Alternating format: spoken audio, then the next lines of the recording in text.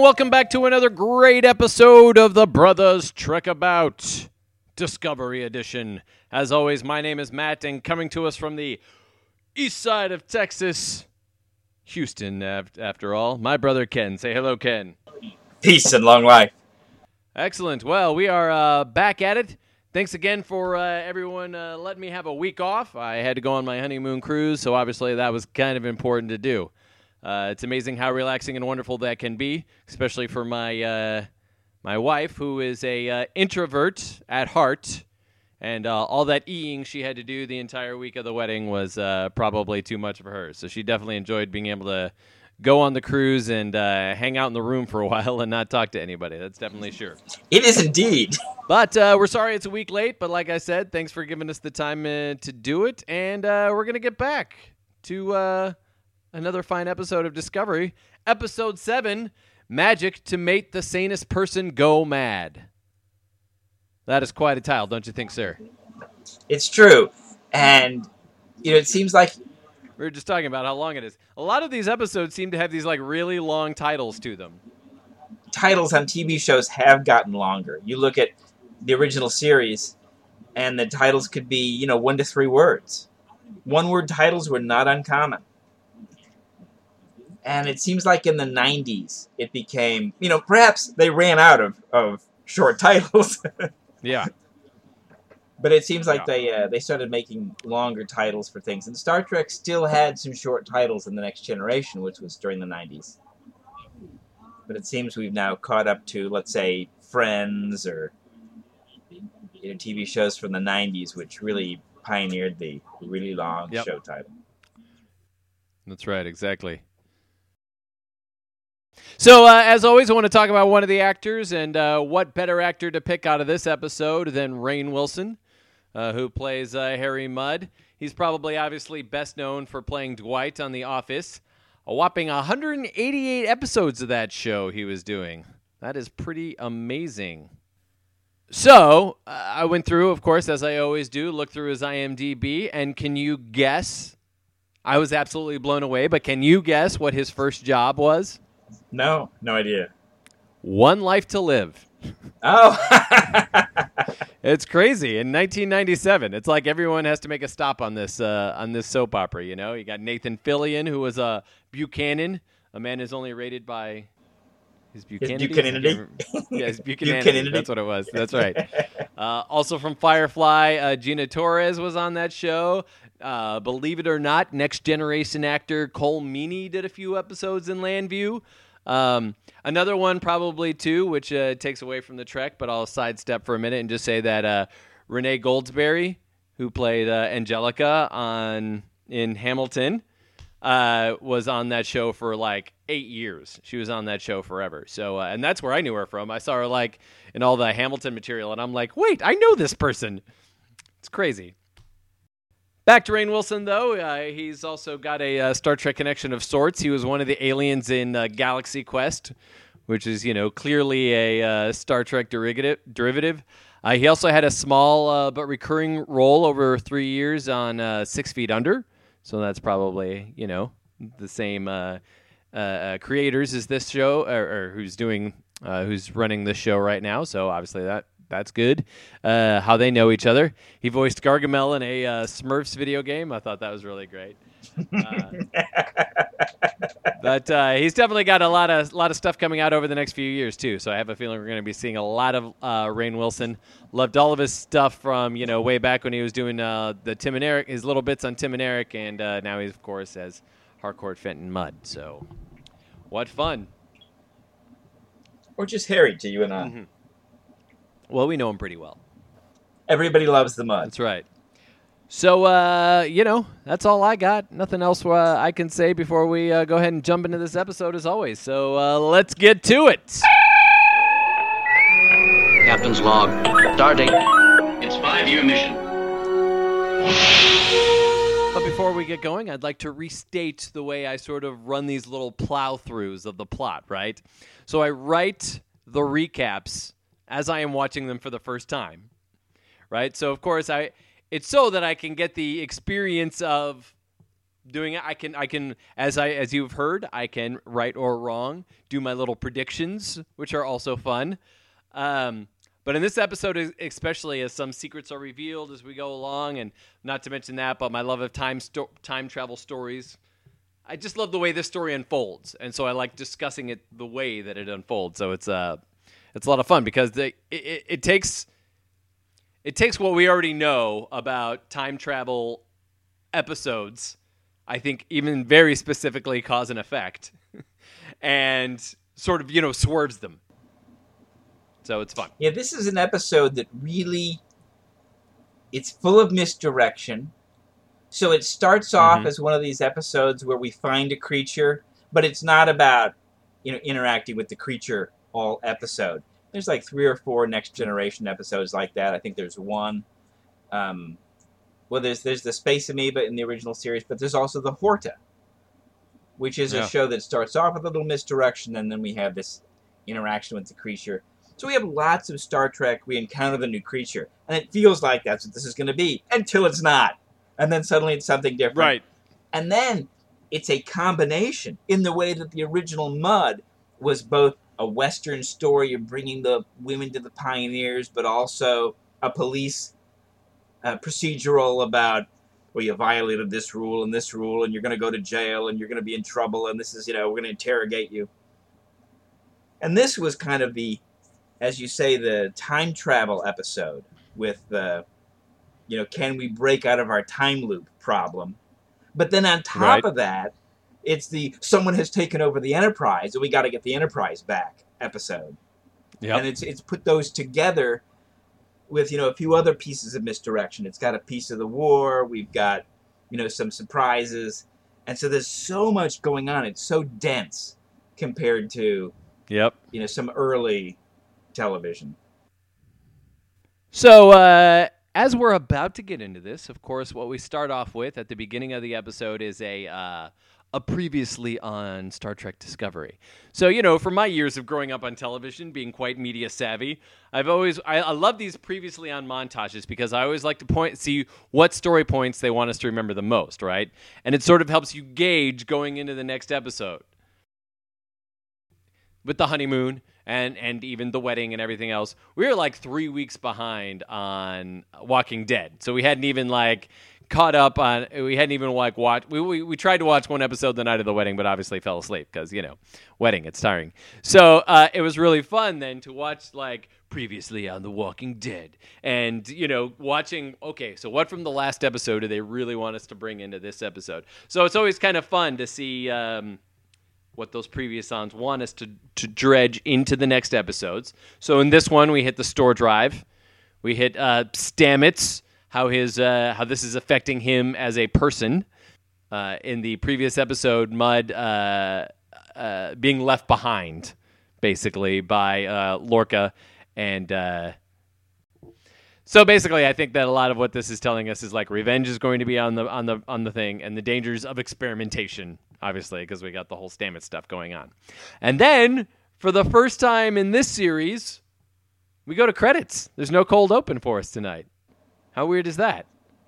So there's another thing to tally up on our list of misdirections and ways of toying with the format to throw us off. Yeah. Well, so not only that, so we got the... I was reading on Memory Alpha, and they were saying that this is the first time a Star Trek episode hasn't had a cold open since the premiere episode of Next Generation, where apparently they just went to credit. They just started with credits and then went into the episode. So, and it's interesting because you do have this thing about the creature that could have been a cold open. Yeah. And that would have, in terms of length and the way that it has its own sensibility to it, we could have started off with, we've discovered a creature. Yeah. Well, the rules say we got to protect this creature and and allow it to live long and prosper. So let's beam it on the ship and we'll take it to a safe place. All right. Well, I'm gonna go down and supervise. Okay. Go to credits. Yep. And you feel like you go and you get coffee or popcorn or whatever you're doing, and you come back thinking we're gonna have a creature feature. We're gonna meet some new life, and but nope. Right. That's not how they ran with it. Nope, not at all. So we start off with Burnham.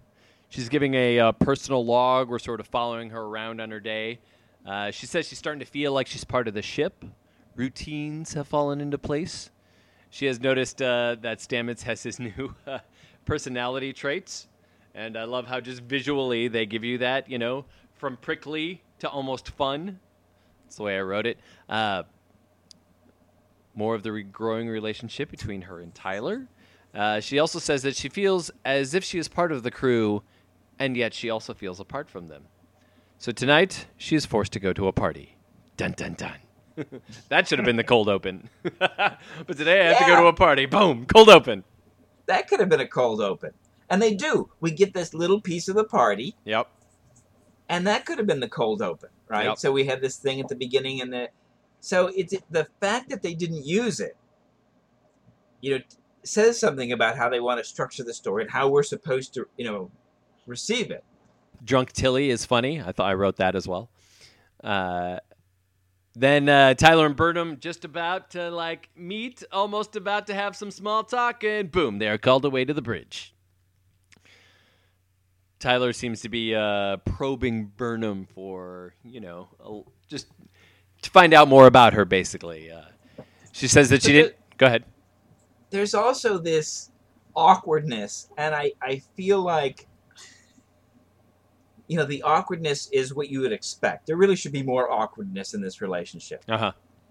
So, we saw at the end of, I think it's the last episode, where Burnham decides to start over with their greeting, because at the first time it was totally awkward. Yep. And, Tilly had to kick her under the table, like, you're supposed to react and be friendly. Don't you know how to behave? And so at the end of the episode, Burnham, let's start that over. And then she was totally human, as I mentioned. She flipped on the human switch and became friendly. And the thing is, people can't do that. This is a little Mary Sue, in which characters have this vast array of skills. You're like, where did this come from? You were brought up on Vulcan to be a high-achieving Vulcan academic student and was successful at that. And to be good at that, that means you weren't developing all these human interaction social skills. Uh-huh. You were instead learning how to, calculate, orbital trajectories backwards. And, do all the crazy things that Vulcans are doing. And we see that she's able to do stuff like that. Right. So she shouldn't be able to turn on the charm and suddenly look like a fully functioning human friendly person who gets it right, and the awkwardness should be everywhere and happening at all times. Uh-huh. Well, too, to be fair, she has been among humans for 7 years. So there's that. Mm-hmm. And also, she does have emotions. She is still human, so... It's just like, where did she practice her friendly greeting and her, Because I can't imagine that she was... Like Tilly, you could imagine looking in the mirror and practicing 100 different ways to say hello. Right. If we saw Tilly doing that, you wouldn't stop for a minute and go, oh, Tilly, totally out of character. But Burnham? Nah. So we found out that she didn't fraternize with people on the Shenzhou because of her rank. She was obviously the first officer, so she didn't really get to fraternize. She considered it inappropriate. I was wondering if Commander Riker would disagree or not. He always seemed to be going to parties all the time with people on the crew. They bump into Stamets, who, again, is... Well, this raises an interesting, command issue, right? Okay. Because there's kind of two ways to handle the command problem. One is friendly captain, disciplinarian first officer. This is how public schools are typically run, in which the principal is Mr. Friendly and the vice principal is Mr. Discipline. Oh, you're in trouble, go see the vice principal. But you could also do it the other way around. And I think that's what was going on on Burnham's first ship. The captain did seem open and friendly and approachable. We didn't get enough of her. But I think that's the sense that she was open and approachable, which meant that Burnham had to be the serious, standoffish discipline. You broke the rules. See me in my office. I'm going to write you up. There's going to be a... But, in Next Generation, you had Picard is a little bit more standoffish, a little bit more by the book, a little bit more formal. And that allowed Riker to be the friendly, I'm going to be the happy. And I'm sure Picard was happy to have Riker, you go to the party. You go to the thing. I'm going to go read some archaeology now. Right. So they literally bump into Stamets, who's carrying some stuff. We don't really know what it is. He's clearly not his normal self, the prickly version I mentioned earlier. He hugs Burnham at one point in this scene. We also find out an important thing, that they've added a cybernetic implant to Stamets to help make his connection to the spore drive a little bit easier. Obviously, than poking him in the side. Anything's easier than that. Also making, not that this is a prediction because we know this already, is that, the spore drive doesn't exist in later iterations of Star Trek. So we can only guess that based on his mood change and all these other things, that this isn't going to end well for Stamets, right. Probably. I'm not saying he's going to die, but I'm just going to say at some point this is really going to be a no good thing for him. Yeah, there's two ways they can go. They can make it bad enough that you're like, well, we're never going to do this again. Yeah. But somehow we'll bring the old Stamets back, or we'll stabilize Stamets, and he can... Yeah. Or it's a catastrophic bad thing, and at some point Stamets isn't in season X. Very true. I mean, see, that's the fun thing, is they can play with it for a long time. You know what I mean? Mm-hmm. We can imagine the spore drive is so vital to the the war that they're going to keep it using Discovery as much as they can. But once the war is over, and plus, they have a problem with eugenics too. So right. That's another issue for them, as we've seen once or twice already in the series. So Stamets then almost drunkenly asks what's the deal between Burnham and Tyler, and she, because she doesn't know what better to say, says there is no deal, which of course does not make Tyler feel good. And he says she'd hate to be inappropriate. Oh, well, there we go. Used back at her. Dun, dun, dun. Onto the bridge, Saru is tracking an unidentified object. Burnham has found out what it is. It's a Gormagander. I don't know about you, but it took me like 5 or 6 times of hearing the name Gormagander before I finally heard what the heck that was. All right, Gormagander. Got it. All right. Fittingly for Burnham, it's a creature that is so dedicated to feeding on solar winds and alpha particles that it sometimes forgets to mate and to propagate the species. I just love how that sort of fits in with everything we know about Burnham so far, metaphorically. Burnham says that since the creature is on the endangered species list, that they have to pick it up and transfer it to a zoological station. Lorca says, have at it. They beam the creature on board, trying to see what's wrong with it, and as they do, they find something inside of it. A humanoid dressed in a spacesuit comes blasting out of its mouth. Burnham hides and calls the bridge. On the bridge, Lorca finds out that it is none other than Mudd who has come to find out what's so special about Discovery, and to steal the information and sell it to the Klingons. He is also out for revenge on Lorca for leaving him in the Klingon prison ship. He threatens to kill him many times, which yes. just sounds like a crazy threat in the beginning, but it turns out to be real. He says that he has been robbed of his Stella, and he puts it, and that he will have his revenge.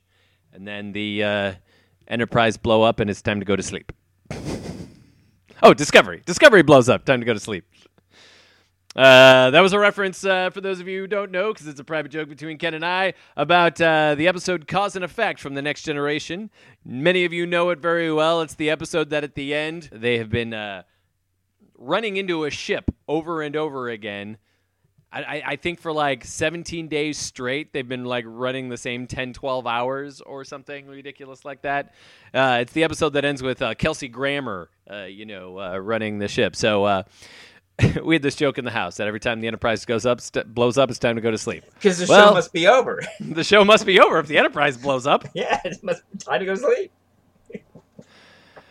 Right, so we'd also watch Next Generation after work. Yes. So, which was very late at night. Yes. Yeah, we were in school. We're, working, kind of after school shifts, and then kind of come home, watch Star Trek, and then you'd go to bed. It'd be like 2 a.m. Right. So, oh look, it must be over. The ship's blown up. Good night. That's right. So we find Burnham and Tyler now back at the party. Boom, boom, boom. Walking down the corridor. People are running to the left, as we saw the first time around. It's one of the things I love about like these time travel episodes is that, you start to notice these little things to show the audience like, hey, we're doing this again. Remember this from last time?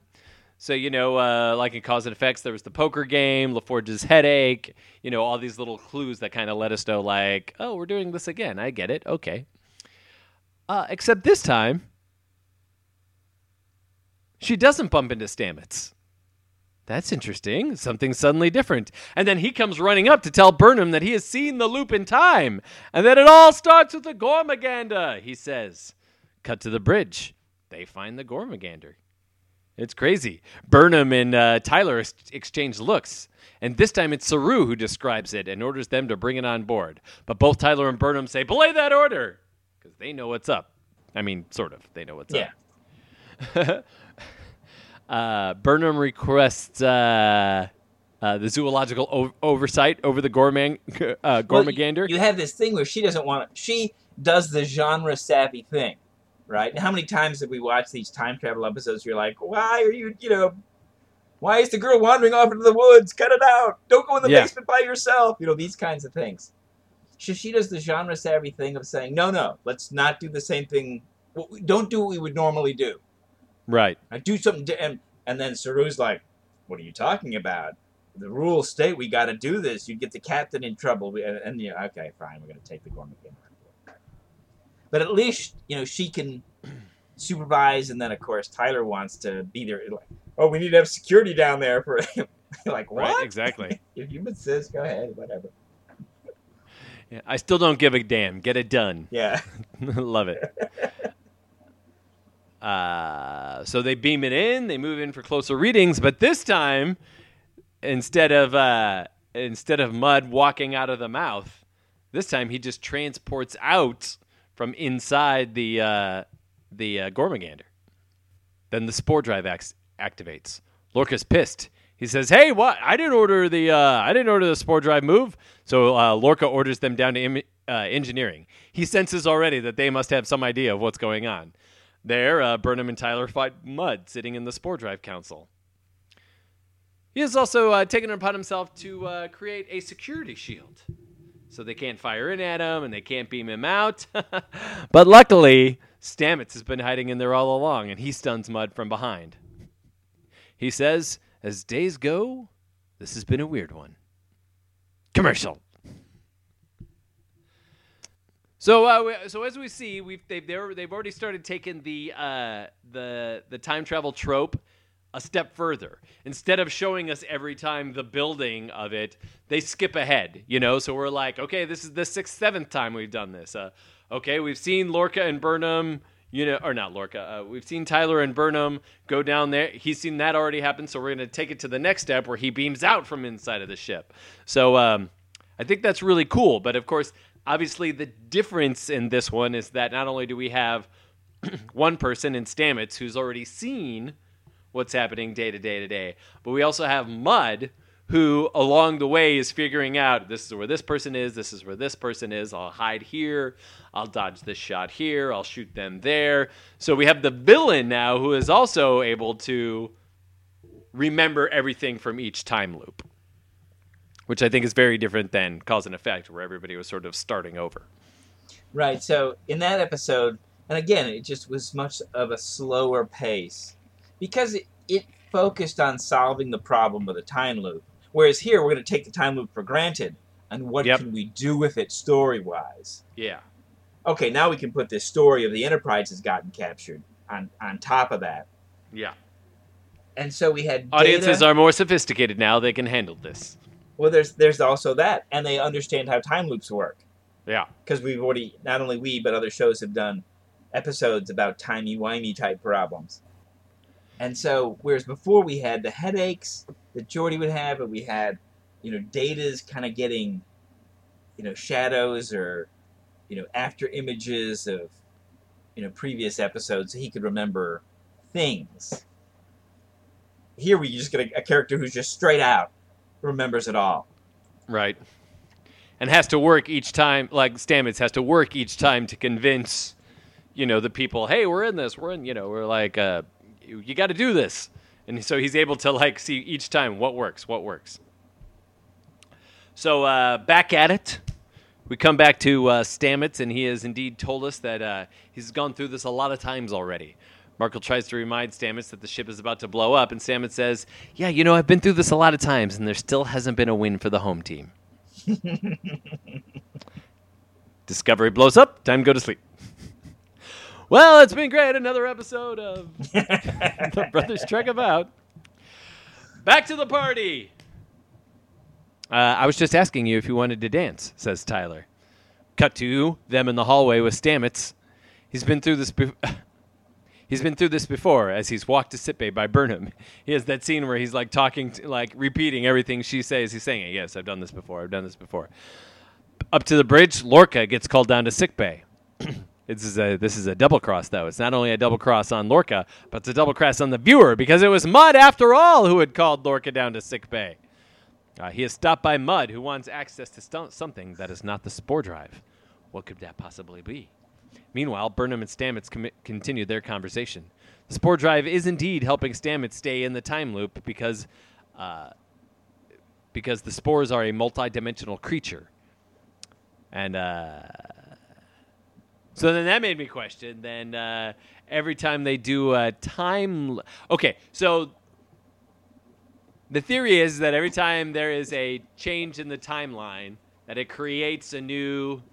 reality, a new dimension. Mm-hmm. Now, I realize, of course, when it comes to interdimensionality that, it's supposed to be infinite. There are infinite numbers of, blah, blah, blah, based on what choices we decide to make and all of these things. But does that mean that every time that Mudd uses blows up the ship, that he creates another dimension? It's a lot of dimensions this guy's creating. Right. So these could be pocket dimensions, which means that they're not stable and they collapse. And that's fair. So there's this line about, and this happens later, when he invokes the Klingons, right? That puts some pressure on the plot, because once the Klingons are involved, he can't go back. As though once people outside his little bubble, like the thing has a range, those of us within 500 yards will be teleported back 28 minutes. But once you start interacting with people outside of this range, people from far away, you can't go back anymore. Because that back doesn't exist. We've destroyed the pocket dimensions. So I guess there aren't all these other dimensions where there's the kiss here and the dance there and that. Right. So time is running short, but Burnham decides to give Stamets a secret that only she would know. So that in the next loop, he could tell her that, and she would immediately believe him. We don't hear the secret yet, and they're saving it. So she's asked, "But where is Mudd now? We got to find him." And he says, "This is about usually the time he's killing the captain." Commercial. What a way to leave it. So this has there's a certain amount of Groundhog Day going on here, right? For Stamets. Right. And yes. At some point in these kinds of stories, and Groundhog Day worked this way, and this Enterprise or this Discovery episode works this way. At first, your character tries to act directly with the plot, right? I'm going to stop the explosion. And then at some point you realize there's no winning for the home team. I'm going to learn the lay of the land. I'm going to figure out who I can get to help me. I'm going to interact with them and learn some things. And that's what he starts doing. And so in the same way that the Bill Murray character decided to do weird stuff unrelated to escaping the Groundhog Day. Because in the beginning he's trying to drive out of town, kill himself, and then he starts, and this is how he falls in love with the girl. Right. And here he does the same thing. He's at first you imagine he's hiding out and trying to stop Mud. But at some point, I'm going to recruit allies. I'm going to figure out what I need to do to be able to recruit them more quickly in future iterations. Mm-hmm. So back to it. Mud and Lorca enter the Captain's secret lab. Mud loves all the toys, of course. We get a fun montage of Mud killing Lorca over and over and over again. Do you know how many times I've done this? It's like 59 or something. Which he then quickly does again, just to see how this gun works. Back to the party, Stamets enters, telling Burnham right out the gate, "You've never been in love." "I need your help," he says. She does believe him, and when it comes to asking Tyler for any information on Mud, she kind of fouls it up. She really doesn't understand this human relationship thing. So Stamets and Burnham then try to dance, for science. He tells the story of when he and his man fell in love, and it opened up Burnham's brain. That's the way I wrote it. Tell him how you feel, and he breaks it down for her. She says, "Well, I'm really good at honesty." "Never hide who you are," he says. "That's what makes relationships work." Boom! Back again to the party. Hi. Hey, I was just coming over to see. Want to dance? I thought you'd never ask. She leads him to the dance floor and then says, Will you leave, please? Yeah.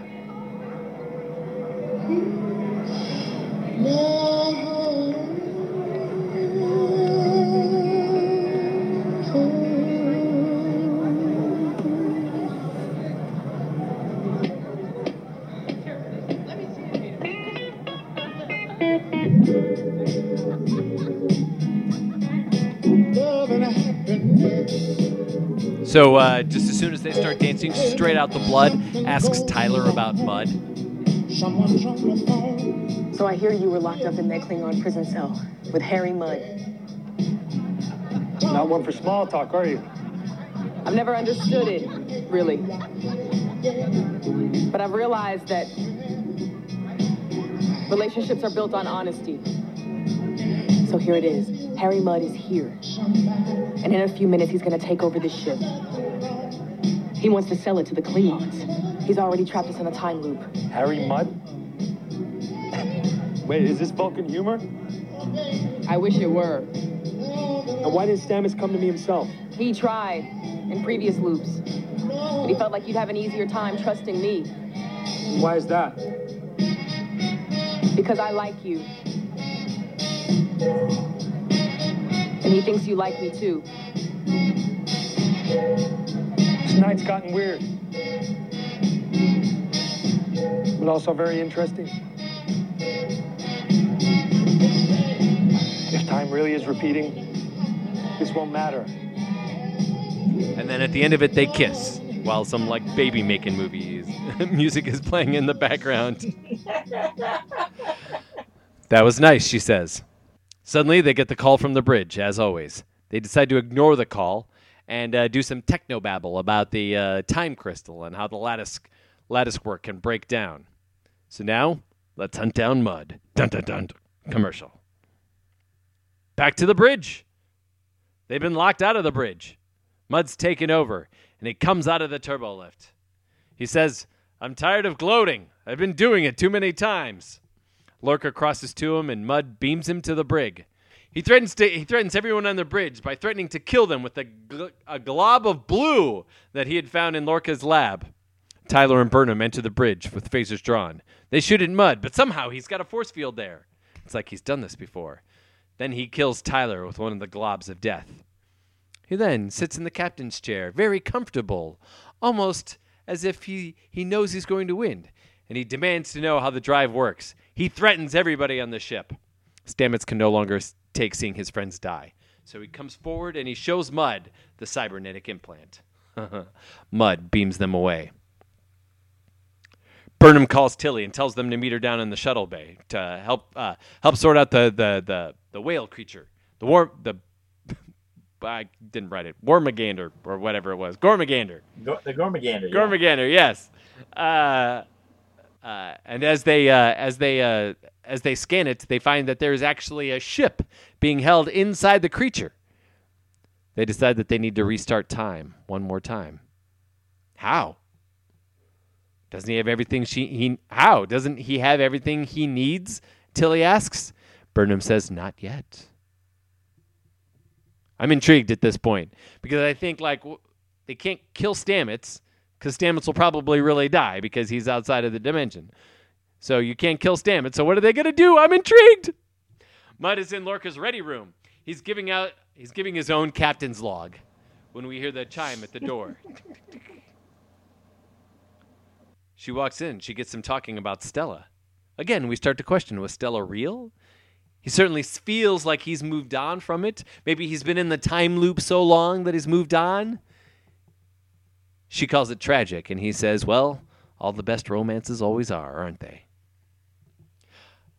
Michael offers herself up. Tells Mudd who she really is.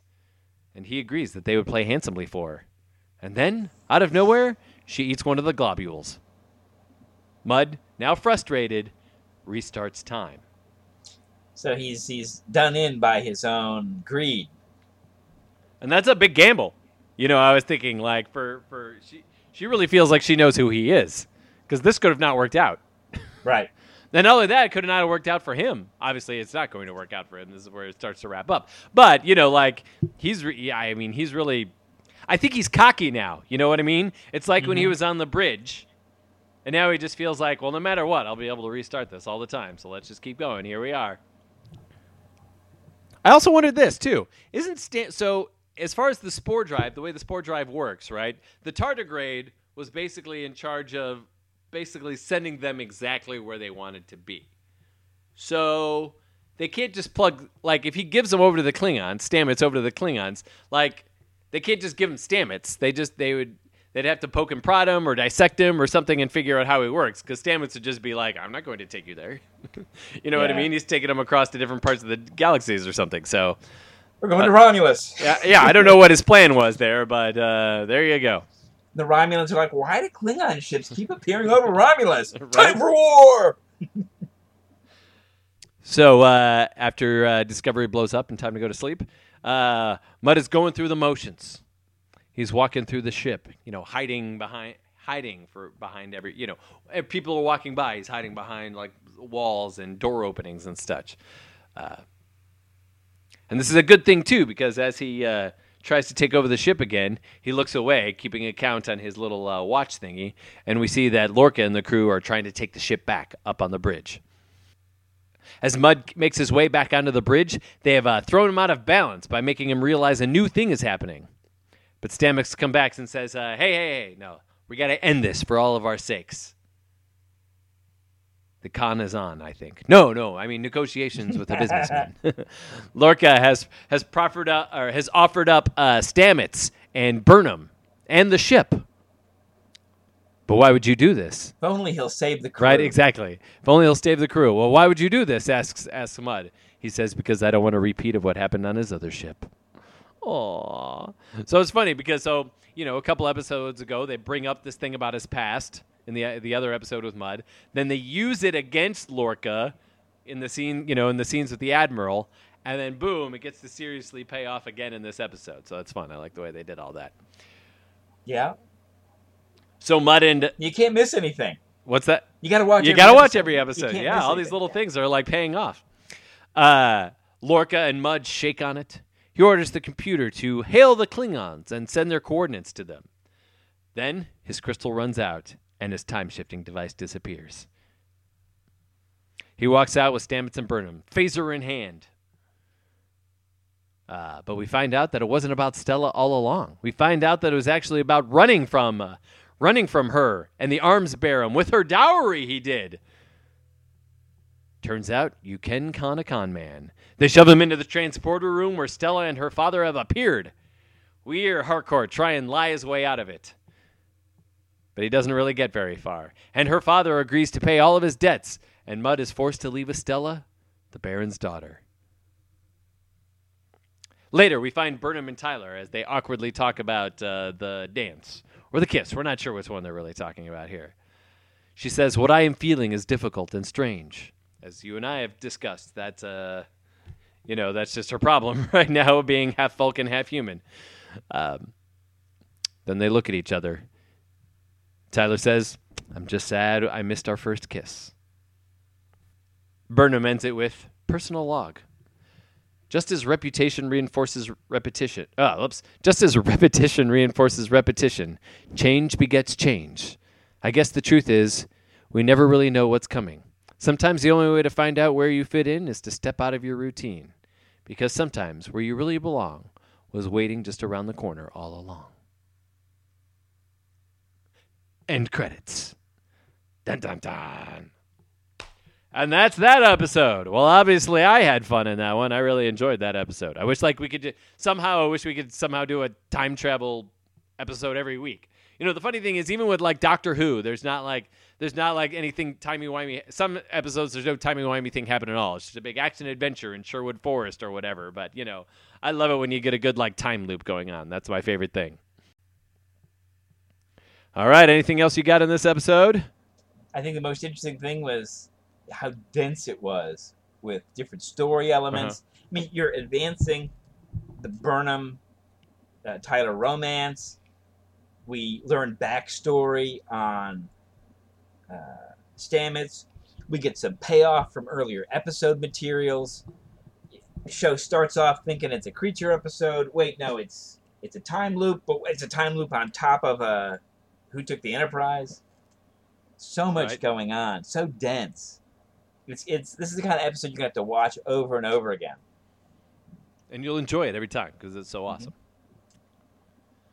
All right, well, that wraps up this episode, folks. Thank you for tuning in, as always. We are on iTunes, so you can find us on iTunes now, and if that's where you found us, then please go ahead and leave us a little description on what you think of the show. Hopefully you will love it. But either way, make it good. Also, you can find us on SoundCloud, you can find us on Facebook, soon to be on Twitter and YouTube. It's all coming, folks. Anyway, until next week, which for some of you will only be 2 days from now when we post the next episode. My name's Matt from Austin, and coming to you from Houston, my brother Ken. Say goodbye, Ken. Live long and prosper. That's right, and we will see you all next week.